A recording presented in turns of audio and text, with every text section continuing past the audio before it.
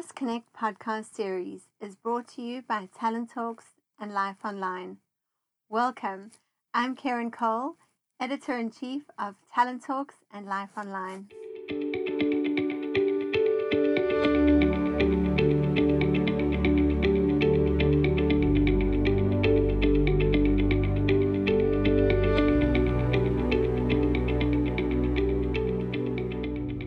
Welcome, everyone.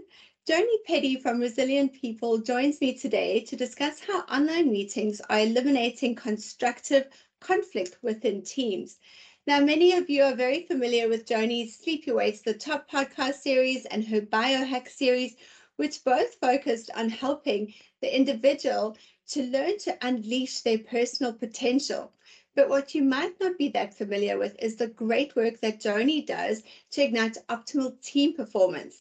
And we are thrilled to have Joni joining us today to give us some insight into building teams that are not only resilient, but that perform optimally. So welcome, Joni. Thank you, Karen. Yep, it's all about optimal team performance in this very difficult world of power, pace, and I always call it power, pace, and punch, actually. Fantastic. So, Joni, let's start. Post-pandemic, have organizations and teams actually shifted yet from surviving into thriving? I think they have in some ways not. I'm cautious, Karen, about being too definite, too generic, too kind of, this is how it's all happening. I'm seeing post-pandemic, there are teams that are thriving and using this Tuckman model, the whole forming, storming, norming, and performing, is so many team leaders are saying to me, hey, Joni, we've had our best year ever. So if that's your barometer and the numbers on the scoreboard, then you are thriving. However, there are cracks in those teams and you cannot sustain that performance. And that is the worry for me. We've gone from post-pandemic, we've reformed maybe a few new team members, a few have left, and now we get going and do well, but we can't sustain that high level. Absolutely. And as you were saying, many teams are coping and functioning well, but and especially in our new online lives, I don't think we thought we'd ever get to a point where some teams have never actually met in person yet, or people are being onboarded into organizations they've never been into a physical office. And many people are essentially saying that there's a definite call not to return to the way things were. But how efficient is online in really that team creation process, or the stages that teams move through? How effective is it to try and build a totally online team? Or what are some of these cracks coming through in us maintaining this very online way of life and way of work? I think the first thing is that what I would like to be categorical about, Karen, is that this new way of work and this hybrid online and in person is probably here to stay. It's just too jolly enticing to be able to work from home and feel like you're more productive and have this work-life integration in a better way and be able to maybe take an afternoon off to watch a child's hockey game and still catch up at night. So really do that without the guilt factor. So I think that's here to stay. How efficient is it is your question. And I think if you acknowledge as a leader that there's different leadership skills needed at each of the stages, then you can manage this hybrid work well. So you can have, let's look at how we're forming, let's get together, cheek to jowl, what's our team task if we're in the forming stage? What is our purpose? What's our charter? What's our goals? And have that collaboratively discussed. And obviously the leader might be direction setting, but certainly to get buy-in, you need participation. And then at that forming stage, you also need relation building. So who are you? Where do you come from? How do I know you? Some energy in the room around that. And different leadership is needed at each stage. So if you have this hybrid way of working, there's time in the office where you do each of these things. You notice where your team is at, because obviously you slide up and down this team development model. And then you go back to working from home. So as long as you can really keep a good eye out on what is happening and what is needed, that's important as a leader. Absolutely. And So could you take us through possibly some of the stages? I think you've mentioned Tuckman's model. I'm not sure how many people are familiar. It is something that is taught and has been around for quite some time, but maybe just to give us a refresher on the stages of team development according to Tuckman's model. I'll make it short and succinct because then it's easier for memory. So we come together and we form as a team. And I join your team, Kieran, and you say, okay, Joni, this is the purpose of what we do. And this is where we're going. And this is what our big, hairy, audacious goal is. So that's the forming. So I come into the team and we're forming where we're going, what's our mandate. And then we really want to know at that forming stage who we are. Who's Kieran? Where does she live? How many kids? What are her hobbies? Some of those basics, which I have to admit, until I really started using Tuckman's model in teams, I'm not so good at. I'm like, okay, here's the team, here are the goals, here's the vision, let's get going. Do we need to know how many children and hobbies? But yes, you do in the forming stage. Once you've formed as a team and you've got this nice kind of cohesiveness going, I am observing that teams are not going through the next stage, which is the storming stage. So it is difficult online when you've got a thumbnail view of someone just from the head down to the neck and none of the other body language to storm. So what is that storming stage? This is where we can really debate, we can disagree, we can discuss differences, we can discuss what ifs, we can really start to brainstorm how we address things. And actually, when we're not in an in-person meeting, the storming is so jolly difficult. When you think about it online, Kieran, in the storming second stage, you will talk, I need to listen. Whereas around a boardroom table, I'll be like nudging the person next to me, you'll be watching that and you'll be going, hey, Joni, I was saying something like, clearly that's not sitting well with you. And you can bridge into my conversation or I can interrupt you more easily. So that storming stage is so useful from two perspectives, the tasks in the team and the relationship questions, making sure that we've got psychological safety. How do you build that trust, equal conversation taking? Every person has a voice. So that's the storming stage. And that's what I think is really missing in this hybrid way of working. The third stage in Tuckman's model is the norming stage.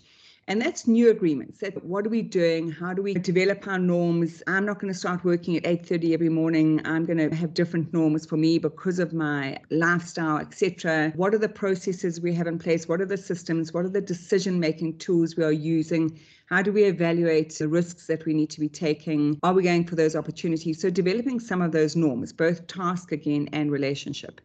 And then Tuckman had a fourth stage and a fifth stage. The fourth stage is the performing. That's where you really are in flow. That's a beautiful top part of the model where we're doing well. We know we're doing well. We also open to opportunities and improvements.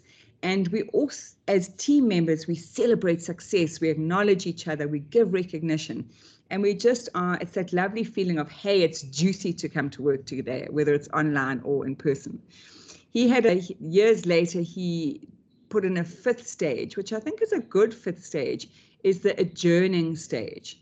And very often teams that I'm seeing worldwide they come together for a certain mandate and they perform really well and then that team closes down. And I think that should be done properly. How do we adjourn? How do we close off? How do we acknowledge each other? And how do we have a full stop at the end of that project that we've done together? So 4 stages mainly, but there is that 5th stage.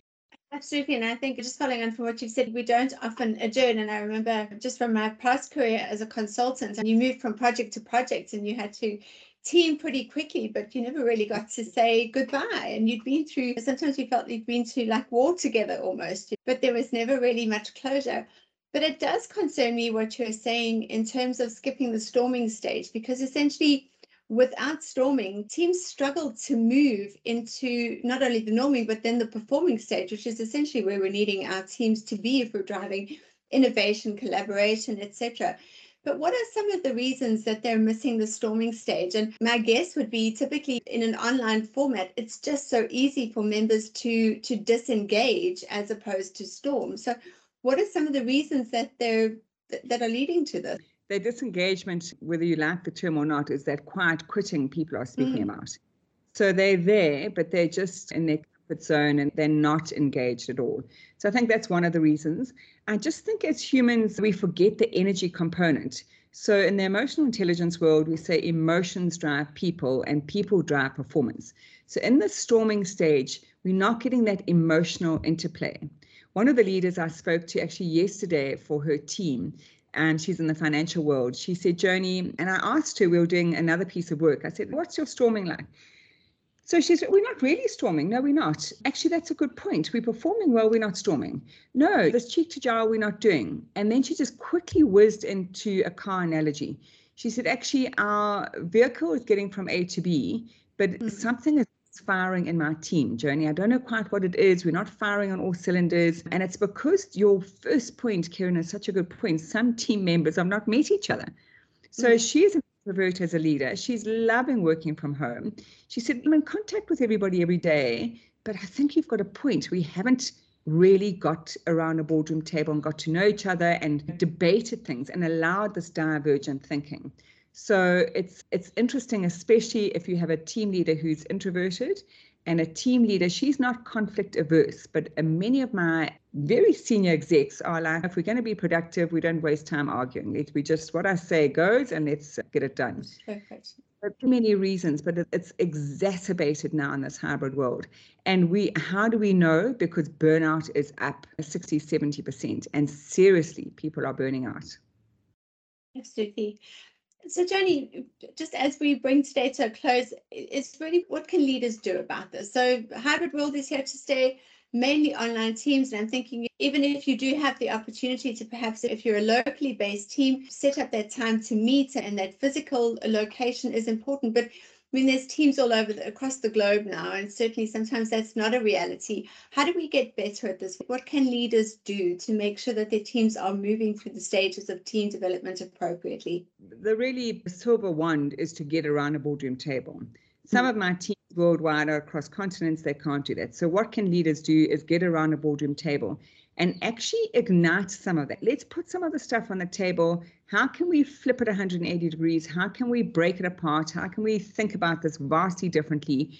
How can we have some constructive, tough conversations around what we're doing? So really orchestrate surfacing some disagreements. And I think that's important. And if a leader is less authoritative and more participative, that is far easier to do. That's the first prize. Second prize is if you've got to do it across continents, then you also set that time aside. And maybe you set it aside in an afternoon where it's relaxed. People want to have a glass of wine, they can. And we just go, okay, how do we devil's advocate what we're doing? How do we really do that? And can I ask you, Karen, why you make these meetings at these times, why you don't do that, etc. So it's a kind of a relaxed free for all if you've got to do it online. I love Adam Grant's quote, Karen, that the absence of conflict is not harmony, it's apathy. So if you're not having these heated, courageous debates, then there's probably this quiet quitting in your team. So leaders need to poke the bear. They need to actually make these things happen and not avoid them. Absolutely. I think that's some phenomenal advice. Joni, so great to have you back with us, and looking forward to your future pearls of wisdom in this team space as we all journey along to figure this out. So thank you so much for joining me today. Pleasure. Thank you, Karen. Have a great day.